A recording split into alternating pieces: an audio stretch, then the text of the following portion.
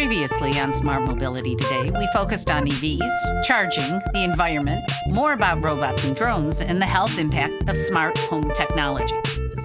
This week's show includes lots of Ford news, an effort to grow the EV workforce, hydrogen-powered flight, the truth about store-bought tomatoes in Japan, and why snapping a great picture is getting harder for Hubble to do.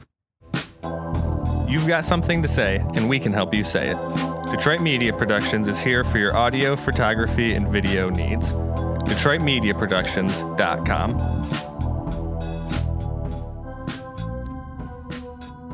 Hi, this is Cindy Polakowski.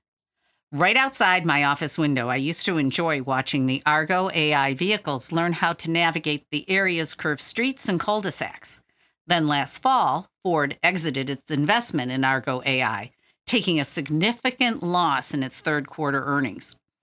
Ford CFO John Lawler stated that profitable, fully autonomous vehicles were a long way off. This week, Ford announced it has created a new wholly owned subsidiary that will focus on developing a hands-free, eyes-off-the-road automated driving system. The announcement launches a new system called Latitude AI. The former Argo AI engineers will make up a new Latitude workforce. Previously focused on fully autonomous vehicles, they will now pivot to advanced driver assist systems, commonly referred to as ADAS. In a strangely related development, while Ford is focused on automated driving systems, the company is also apparently thinking that part of that automation is about the car repossessing itself. A Ford patent application titled Systems and Methods to Repossess a Vehicle was published by the United States Patent and Trademark Office this month. The application describes how an AV's data connection can be used to remotely disable certain vehicle components as a way of warning owners who miss car payments. The deactivations could begin as a loss of functions like cruise control, could escalate to stopping the AC from working, and ultimately include playing a, quote, incessant and unpleasant sound when the owner is in the vehicle. More from the world of AVs. Michigan's May Mobility announced a partnership with global transit technology company Via to deploy AVs globally. The announcement indicates that the partnership will launch thousands of AVs focused on public transit over the next 3 years. May Mobility's CCO, Monique Dar, said that the announcement will allow for a focus on a global customer base, an expansion of on-demand, shared, and dynamically rooted AV services. The U.S. Postal Service this week announced the purchase of 9,250 Ford E-Transit battery electric vehicles and 14,000 EV charging stations. As the post office moves to electrify a significant portion of the nation's mail delivery fleet, it has committed to a plan to build a charging infrastructure across a minimum of 75 locations over the next year. In December, the USPS announced that it would add 66,000 EVs to its fleet by 2028. About a third of those are commercial off-the-shelf EVs, of which the Ford E-Transits will make up around 44%. Looking for better ways to manage your IT, phone systems, or remote workforce? Improve your organization using technology that works for you. psntechnology.com.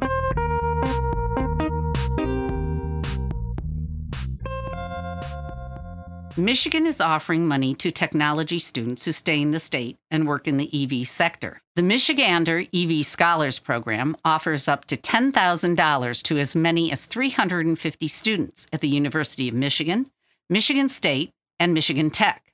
To cash in, students sign a one-year agreement to work with one of the 15 companies in Michigan's electric vehicle and mobility sector. In Seattle this week, a group of investors and journalists got to watch a demonstration of sustainable, zero-emission aviation powered by hydrogen. At Moses Lake in central Washington, a retrofitted turboprop took off on a short flight designed to demonstrate the viability of hydrogen technology. The aircraft carried a large tank of liquid hydrogen and flew with one propeller powered by a regular Pratt & Whitney aviation fuel engine and the other by a motor that was fed electricity from a liquid hydrogen fuel cell. The flight lasted 15 minutes. During the flight, the pilot throttled back the gas engine to idle and cruised largely on the one powered by hydrogen.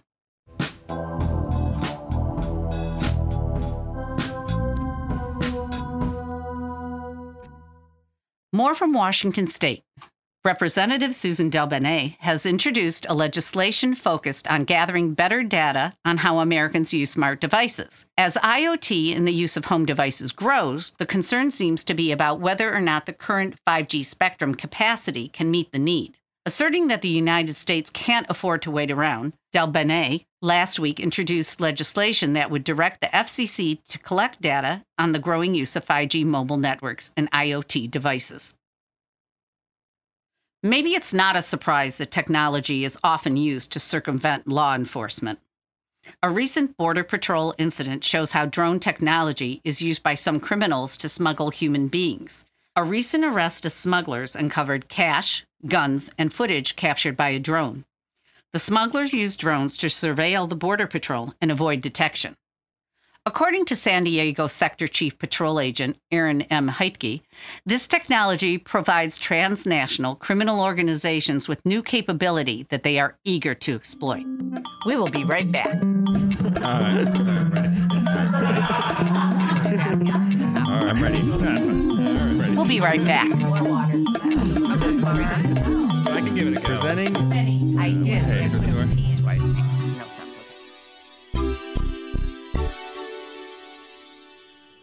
Michigan leads in technology-driven innovation. See how at mitechnews.com. mitechnews.com.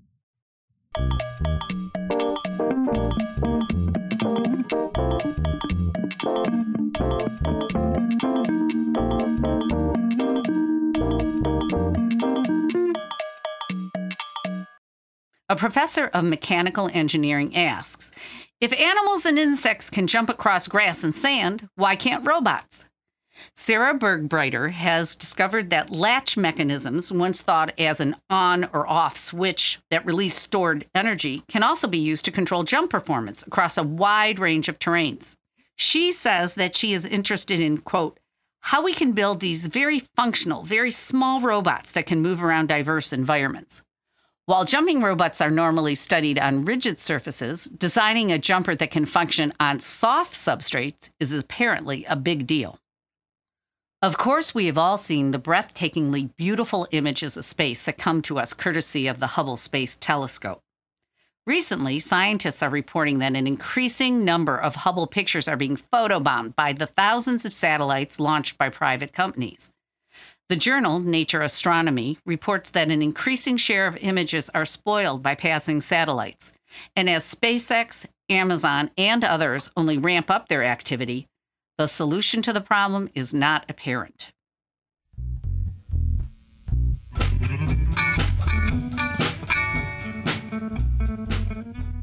Finally, how natural are those tomatoes in your refrigerator, and how natural do you really want them to be? For about 18 months now, a Japanese company called Sanitec Seed began selling tomatoes that have been genetically modified to produce high levels of gamma-aminobutyric acid, GABA. A compound naturally found in the brain, GABA has been linked to stress reduction and is hailed as a treatment for high blood pressure and insomnia. So the question I would ask is this: would you rather take a GABA supplement or would you just incorporate it into your salad? The gene editing technology at play here is CRISPR and was developed about 10 years ago. It can be used to modify a tomato genome to reduce the production of enzymes that naturally break down GABA. Today, CRISPR is widely acknowledged as one of the most important technological breakthroughs, making editing genetic material far simpler and more affordable. Read these stories and more at globalautomobility.com and subscribe to Smart Mobility Today on your favorite podcast platform. Sign up to receive our weekly newsletter and follow us on social media at Smart Mobility Today. Produced by Detroit Media Productions, this is Smart Mobility Today.